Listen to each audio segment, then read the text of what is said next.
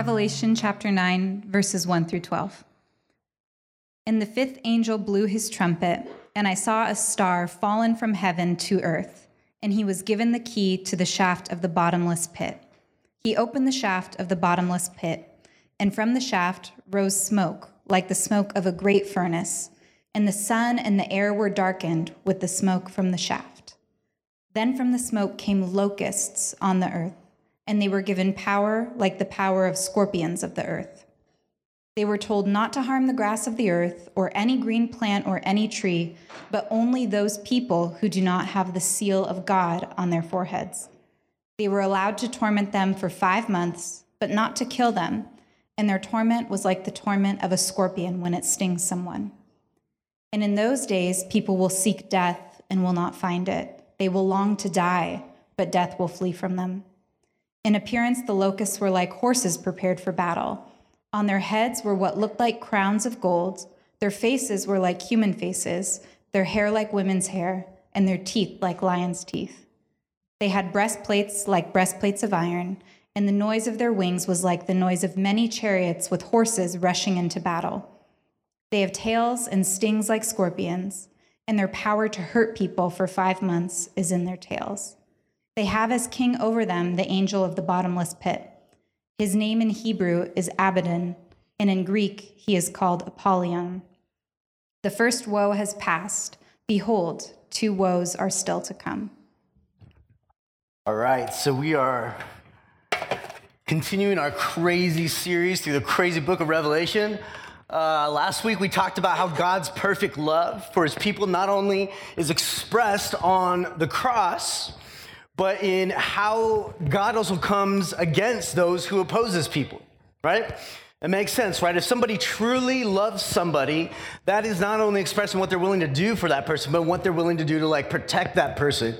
Anyone who might threaten or mock or persecute or do bad to that person. And I've seen this in my 5-year-old son, right? Some of you guys know him. My 5-year-old Haddon is quiet.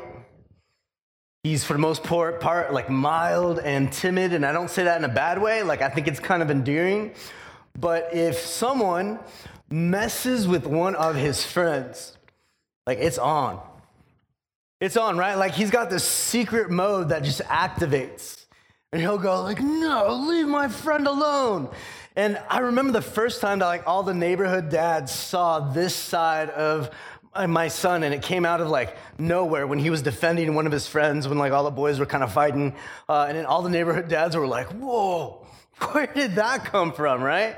Because they just thought him to be quiet and timid, and see, the reason that Haddon expresses that in that way is because love isn't just expressed in what you're willing to do for somebody and serving them, but in how you're willing to defend their dignity and their honor. Your willingness to avenge them if that's what it requires. And this picture I give you of my son is just a small, faint picture. Just a faint metaphor that compares to how willing God is to defend his people. How willing God is to defend the honor of his people. You see, one of the key ways that in the scriptures that we see that God's holy love is displayed is through the way that his judgments fall on those who oppose his glory, who oppose his people. And one of the ways that we know that God is just is by his willingness to punish injustice. Now, why does this matter for us today?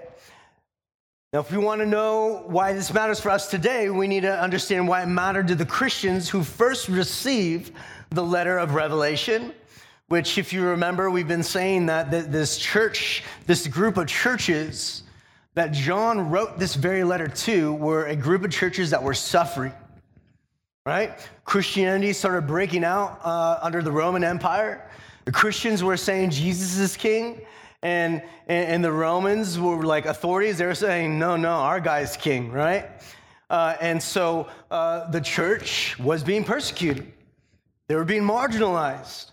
The Romans had the power, they had the money, and so even people that would have normally been seen as allies to the groups that were becoming Christianized were now seen as enemies. They're now seen as liabilities, and so the church started suffering at the hands of all kinds of people. They were being persecuted, they were being often beaten and martyred and thrown into prison. And so they would ask questions like, dude, where's God in all this? Has he left us? Has he forgotten about us? Did he just get tired of us? Like, where is he? Are our enemies just too big for him? Does he just not care? And look, maybe you've asked questions like that too. And so what we see in the book of Revelation, because this is the group that John is writing to, he's writing to comfort them.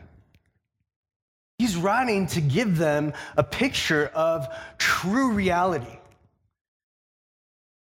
And true reality is more real than what we can touch and what we can see. True reality is what's happening beneath the surface, what's happening behind the scenes. And so we've been seeing like all these crazy visions that John is having. And as we've dug into it, we've seen that each of these visions and the symbols and images that he has means something that is comforting and good and beautiful and satisfying to Christians who are suffering. We started last week the 7 trumpet blasts. And in John's vision, there's these 7 different trumpets that are blasting. They're just blaring. And with each trumpet is a warning that goes out throughout the world that warns that God's judgment is around the corner. And this week, so last week we looked at the first 4 of those trumpets, and this week we're going to look at the next 2 trumpet blasts. Is it kind of warm in here? Right? I know, I was told that like the AC wasn't working because obviously like we've got it in saran wrap or whatever this is. But I don't know, I was kind of hoping that like the wind outside would cool us down. But yeah, so anyways, let's just continue. I just want to know if it was just like me. So, all right. Here's our big idea. Our big idea with this week's text is that those who don't repent will be consumed by their idols and in the end destroyed. Those who don't repent will be consumed by their idols and in the end destroyed. So this is like one of those feel-good sermons, right? Like someone should write a book on these verses. It will clearly be a bestseller. That's what our text is about today. So with that, let me pray, because I'll need help, and then we'll go into the text. Father, I thank you for your word. I thank you for this church family. I pray for those that might be either visiting here for the first time or tuning in online for the first time, that for all of us, God, your word will come to life. That you would just open the eyes of our heart that we might see what is good in your word. What is beautiful in this passage? What is true and satisfying? Holy Spirit, we need your help for that to happen, and so we invite you to just open our eyes, to stir our hearts, that we might see just the excellencies of Christ in this passage. It's in his name we pray. Amen. So by way of review, here's where we ended last week. At the end of our passage last week, when we looked at the first 4 trumpet blasts, there was this vision that John received of an eagle. And the eagle was saying, whoa, whoa, whoa. And this is whoa like W-O-E, right? So this whoa is like oh my gosh, like this is jarring, right? Whoa, whoa, whoa. It's almost like, hey, repent. Like if one were to say, woe is me, it's another way of saying like man, I'm in trouble, right? And so this eagle says, whoa, whoa, whoa, because this next 3 trumpets, the last of the 7 trumpet blasts, things are about to go down. Things are going to get worse than they did with the first 4 trumpets. And so that was a warning call. These trumpet blasts are warning calls. Now, what is the purpose of a warning? It's to lead anybody who's listening to safety. That's the purpose of a warning, right?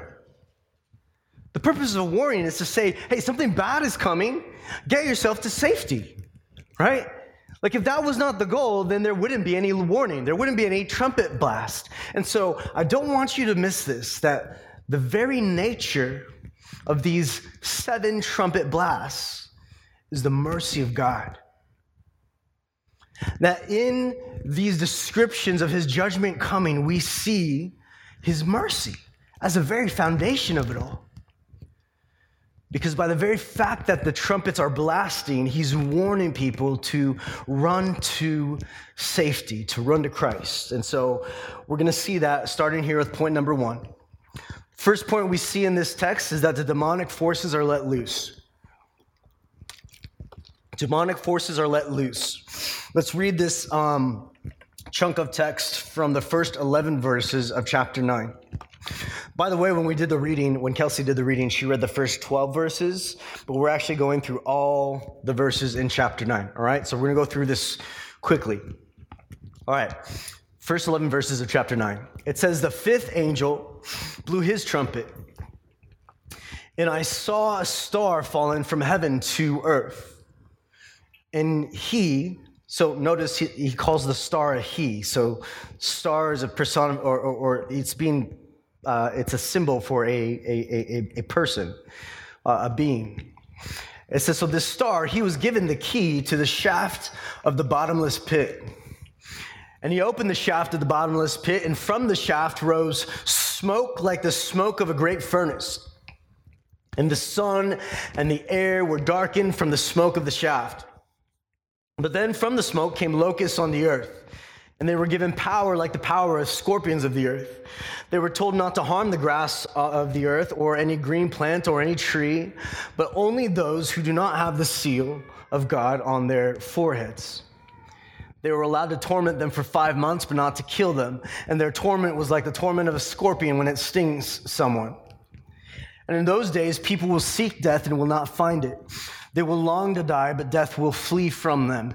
In appearance, these locusts were like horses prepared for battle. On their heads were what looked like crowns of gold. Their faces were like human faces. Their hair like women's hair. Their teeth like lion's teeth. They had breastplates like breastplates of iron, and the noise of their wings was like the noise of many chariots with horses rushing into battle. They have tails and stings like scorpions, and their power to hurt people for 5 months is in their tails. They have as king over them the angel of the bottomless pit. His name in Hebrew is Abaddon, and in Greek he is called Apollyon. That's a gnarly scene, right? This is a crazy scene. This scene is the stuff of nightmares. I want to just picture this vision, right? The 5th trumpet blares. Someone who's described as a star falls from the heavens. We know that this creature is named the Destroyer, right? That's what Abaddon in Hebrew and Apollyon means. It means destroyer. And so this one who's like a bright burning star, who is known as the Destroyer, falls from the sky. And after he falls from the sky, he opens up this gateway into the ground, and smoke starts rising everywhere. And this Destroyer releases like these hellish creatures that are bent on terror. I just think of like your worst nightmare, right? Like this isn't the stuff of CGI, right? Like this is like the Dementors in Harry Potter, or like a horde of just these disgusting creatures, like straight out of Cloverfield or Stranger Things or something like that. And just hordes of them crawling up, flying up out of the ground. And what are images like this doing in this passage? I want you to remember that the pictures that we get throughout the book of Revelation are symbols. They're not meant to be taken literally. This is apocalyptic literature.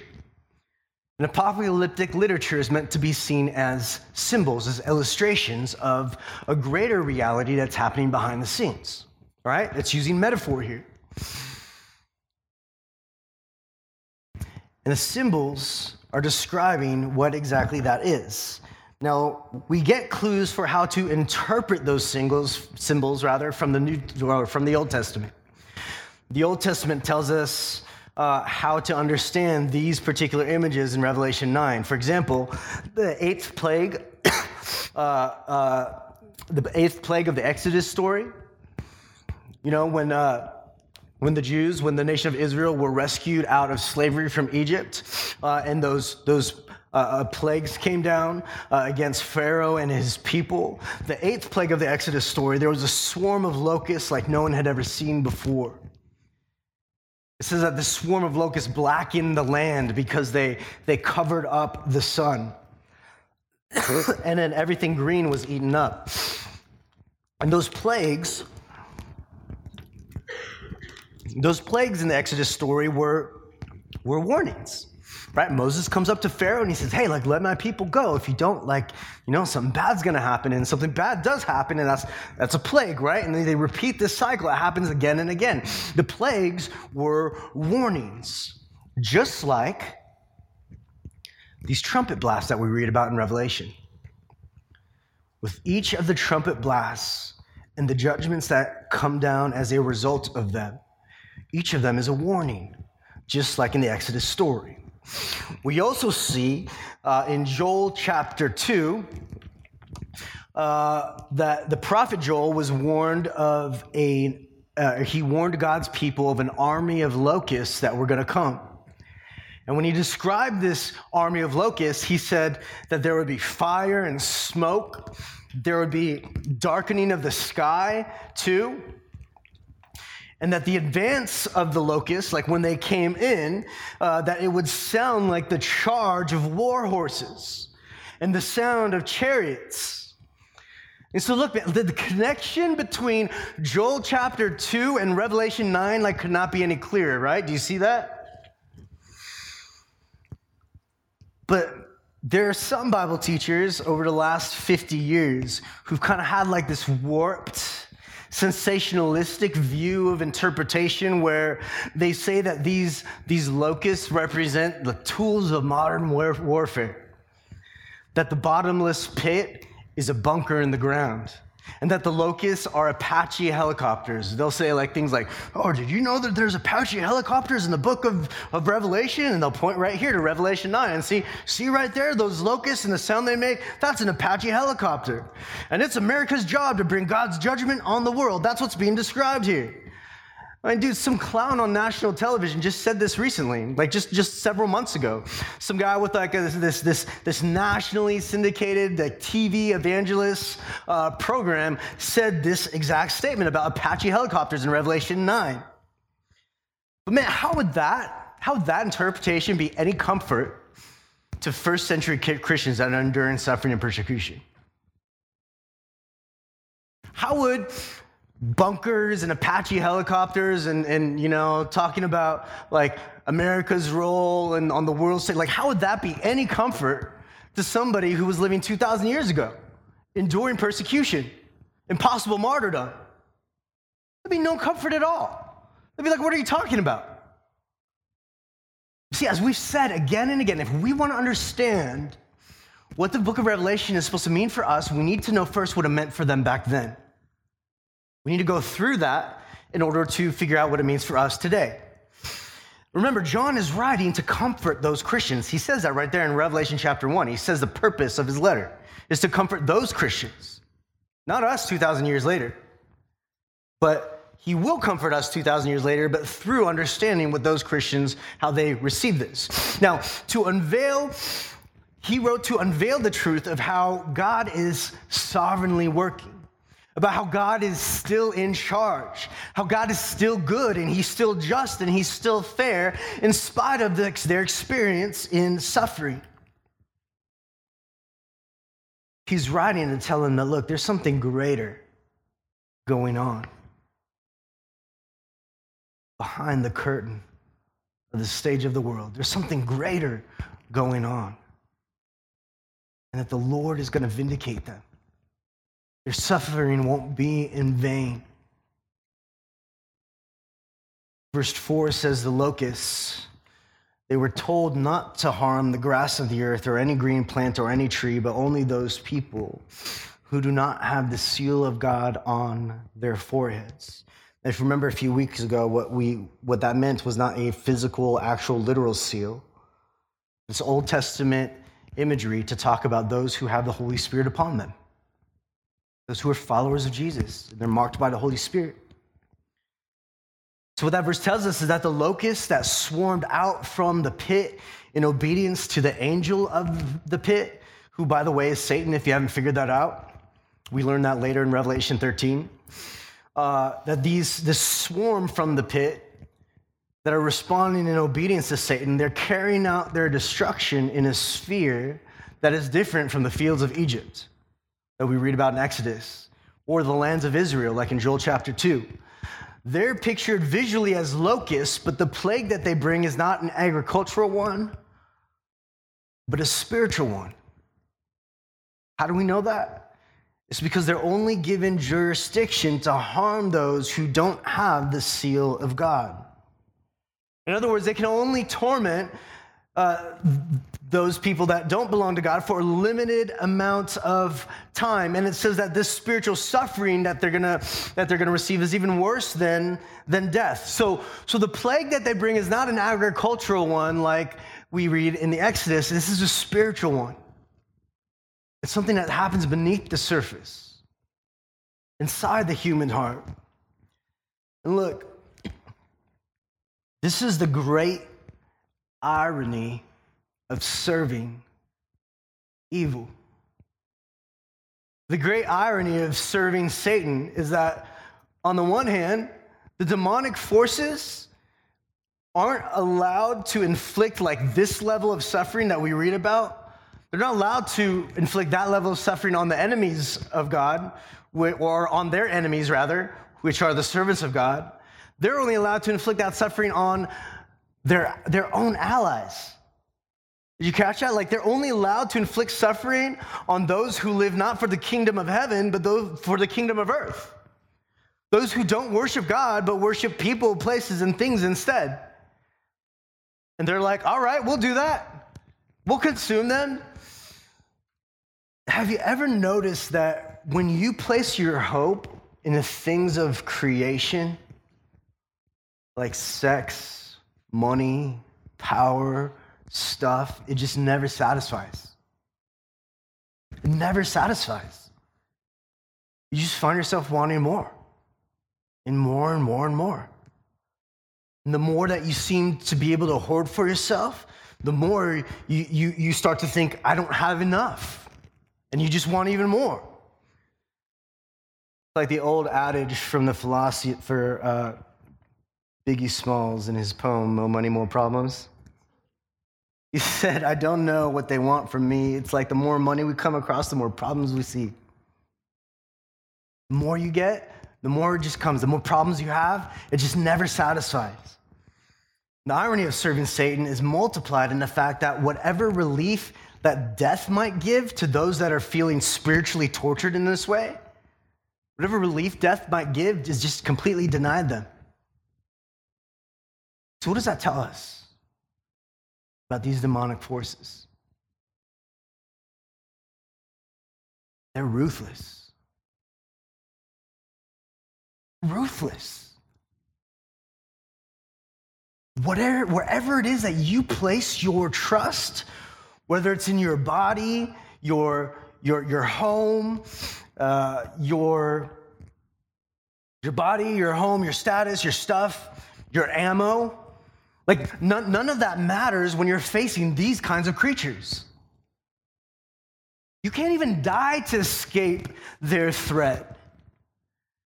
Our passage says that many are going to long for death, but they won't even be allowed to taste it. And why is that? Why is it that they're going to long for death? It's because there's a death that's worse than physical death. Spiritual death is worse than physical death. It's the kind of death that leaves you constantly unsatisfied, constantly scraping the bottom of the barrel for something that will give you value, to give you meaning, give you purpose, give you direction. And you just find yourself more and more lost, more and more blind, more and more you have no idea what you're doing. You see, when you push God behind a smoke screen, you start to go day to day without any purpose, without any vision, and then life starts to become a burden. And on the one hand, you might be like, man, I just want to escape. I just want to die. I want to escape this. But on the other hand, you're afraid to. That's what it's talking about here. But I want you to notice that in the midst of this crazy scene in this vision, that the offer of salvation is still there. These people are holding on to darkness. They're refusing to repent. But the trumpet keeps blaring, it keeps blasting, calling people to run to safety, to run to Christ. And this is where it leads us to our next trumpet blast. Point number 2, the worldly forces are let loose. Worldly forces are let loose. See, the sounding of the 6th trumpet continues these like demonically influenced judgments. It says in verse 13 that the 6th angel blew his trumpet.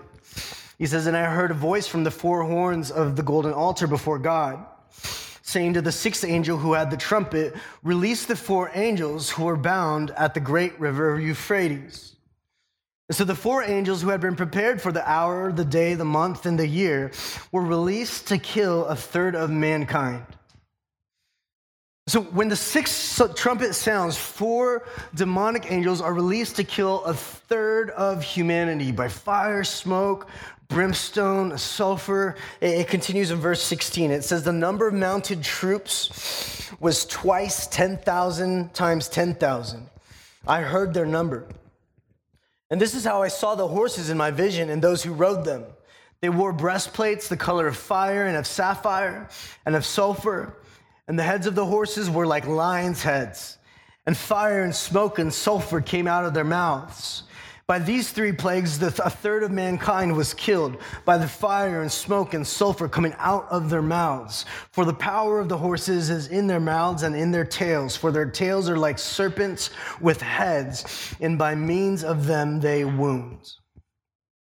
Now, what is the meaning of this? This trumpet warns of worldly human conflicts and disasters. Things like warfare, violence.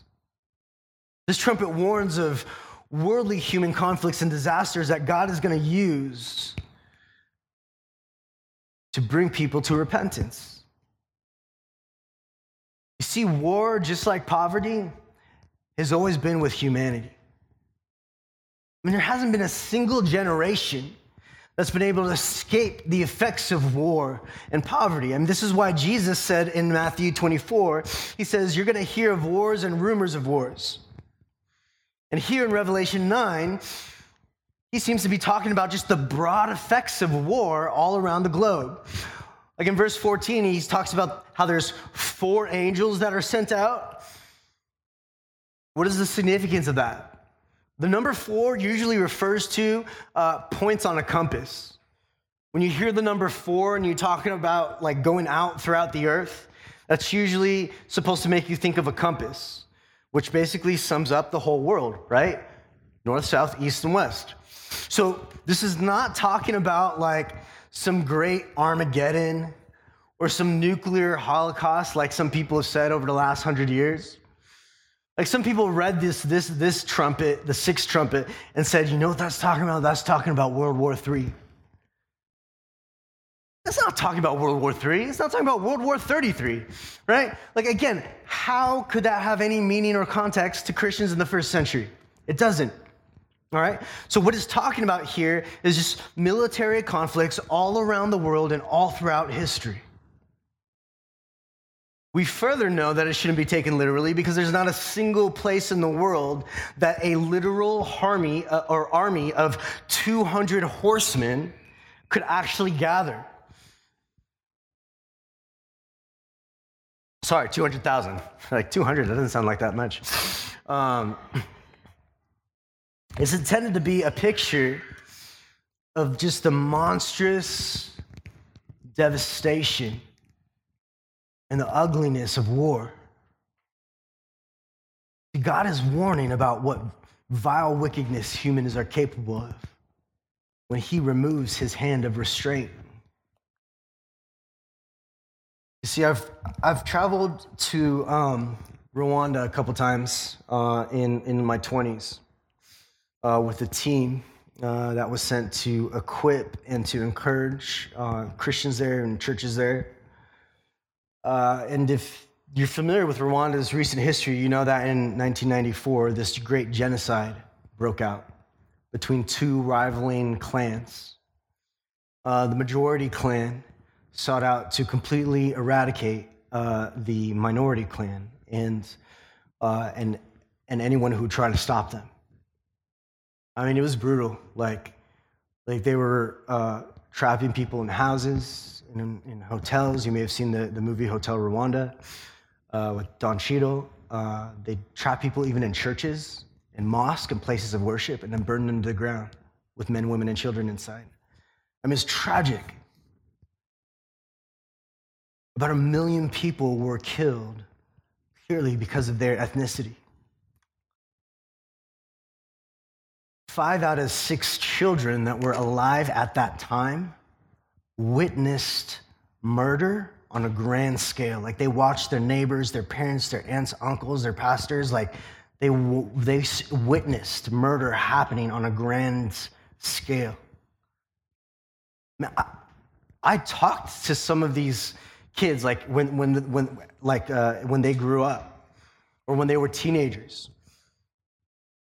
Just 10 years later, I was there and I talked to some of them. And the devastation was so much greater than just 1 million people who were murdered. There's like physical, psychological damage that was far-reaching, likely going to continue to reach for generations.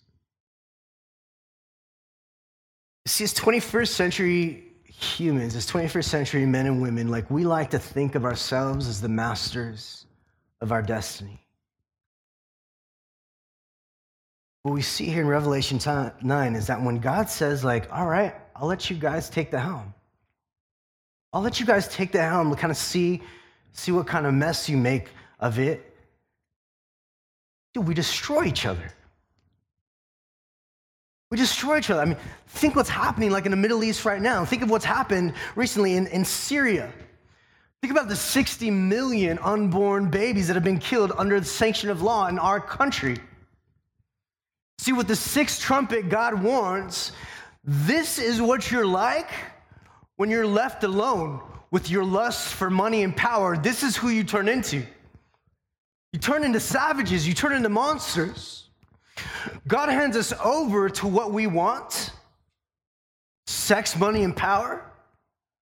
When his hand in restraint, his hand of grace is lets go of us, and we follow our lust for those things to their furthest conclusions, man, we destroy one another, and it's tragic. This is the same thing that Paul warned about in Romans chapter 1. When he says, claiming to be wise, they became fools and exchanged the glory of immortal God for images resembling mortal men and birds and animals and creeping things. In other words, he's talking about idols. And idols, anything that you choose to worship or to find value and worth in other than God. He says, therefore, God gave them up in the lusts of their hearts to impurity, because they exchanged the truth about God for a lie and worshiped and served the creature rather than the Creator, who's blessed forever. For this reason, God gave them up to dishonorable passions. And he goes on about what that looks like. In verse 28, he says, and since they did not see fit to acknowledge God, God gave them up to a debased mind to do what not ought to be done. You see, with the 6th trumpet, it warns that God will deal with us according to our sinful desires if we ignore him. He'll show us what life is like when he lets go of us.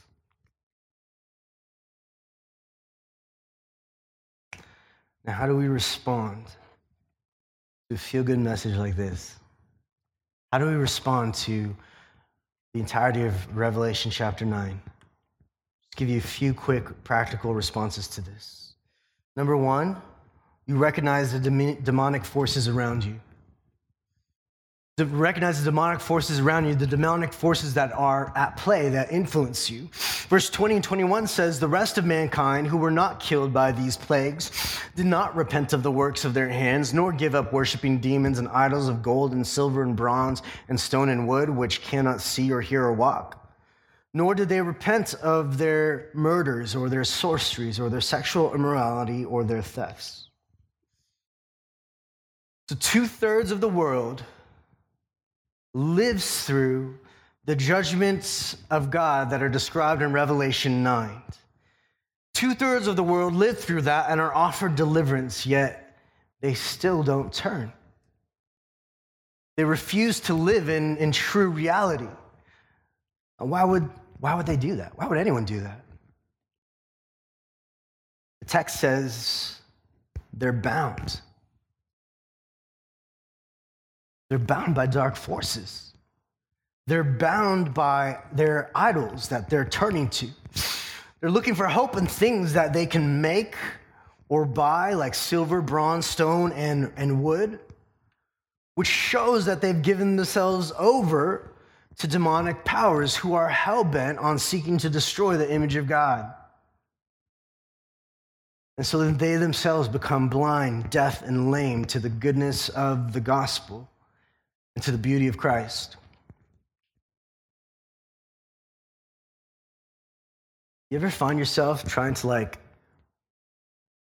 talk yourself into believing I've got my sin under control? I've got those temptations under control, right? I've got my idols under control. I know I've got this. This text is no, you think you can control them, but it's actually them that control you. Recognize the demonic forces around you. Go to war with them. Pray to God for strength in fighting them and going to battle against them. When they speak lies to you, come back with the truth of God's word. Rest in the gospel. So, number one, we recognize the demonic forces around you. Number two, we rest in the sovereign plan of God. Rest in the sovereign plan of God. I want you to notice, not only from this passage, but from the one that we've read the last couple weeks, God protects his people. He protects his people. He protects those he's chosen. He protects those who have come to him, who truly belong to him. He always has. God's sovereignty is not conniving, but covenantal. Whatever evil he does allow into the world will only destroy his enemies, but never his people, never his church.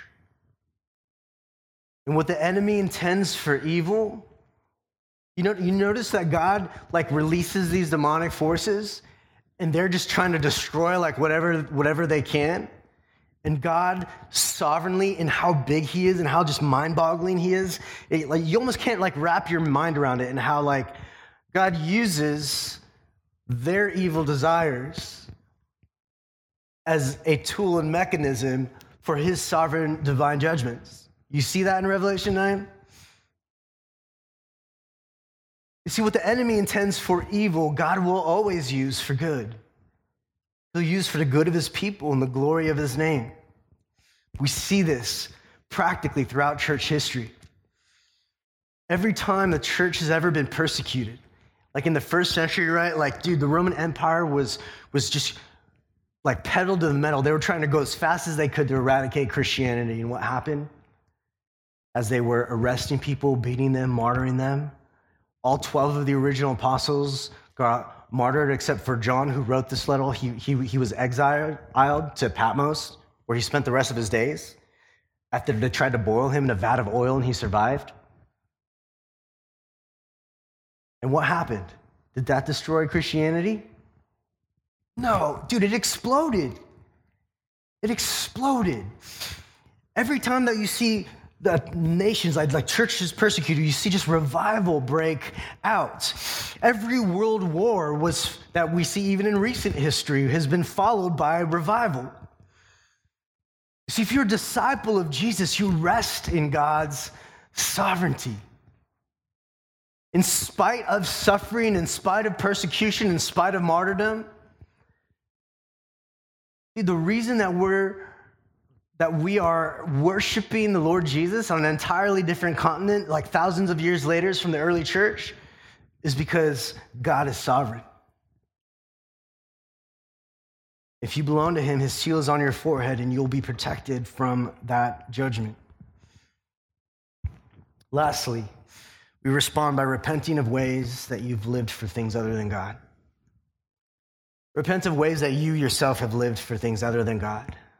Don't be complacent or dismissive about sin in your own life. Don't trivialize it. Pay attention to your heart, to how you use your time, use your money, use your Sundays. Where's your allegiance? Don't dismiss the possibility of idolatry in your own heart. Man, it's so easy for us to point to other people and say, I'm thankful I'm just not like them, and overlook the sin and idolatry in our own hearts. No, the very mark of a Christian life is it's a life that repents. It's a life that repented once and continually. That doesn't mean that we as Christians, that we live perfect lives. I absolutely don't. Having a life of repentance doesn't mean that you live a perfect life. It just means that you see your life and you know that it's imperfect. You know that, you own that, you're not trying to hide that. And because you know it's imperfect, you see that as a reason to cling to Jesus and run to him again and again and again. You see, if we think that we can just put repentance aside and say, I'll do that later, right? I know I should probably repent of this, but I don't know, I'm kind of enjoying this. Is kind of fun right now. I'll do that later. This passage, Revelation 9, should reveal to you the true reality. That would be a huge mistake. That would be a huge mistake. Is the mercy of God patient? Yes, absolutely. Is the mercy of God long-suffering? Is God willing to wait? Yes, absolutely. But it has an end. It has an end. And we don't know when that end is. So my encouragement to you is to practice daily repentance. Repent of actions, repent of attitudes, of your heart, and just slow down enough to ask, what is going on in my heart? Seek help from other Christians. Trust in God's grace. And look, when we do that, that will be our witness. That will be our witness to a world who desperately needs the Savior. A world that needs our lives to show that God is good, that he's just, that he is beautiful and true, and that fullness of life is only found in him through Christ. So man, for those of us who don't know Christ, or maybe have walked away from the church for years, the invitation is to repent and believe. That's all you got to do. That's all you got to do. Repent and believe and run back to his arms of grace. And if you already belong to Jesus, if you've been faithfully following him for a few weeks, a few years, a few decades, the invitation for you is to continue repenting, to continue believing. And that when you do, you see more and more the greatness and the beauty of Jesus Christ. You see more and more the vileness of your own sin and wickedness. And with that, you see more and more the greatness of our wonderful Savior. Thank you for listening to the King's Cross Church podcast. We'd like to encourage listeners to be part of a local church gathering. If you're ever in the Orange County, California area, we'd love it if you come by and visit on a Sunday morning. For meeting times and locations or any other information about us, please visit kx.church. There's no .com in that, just kx.church. Thanks again for listening.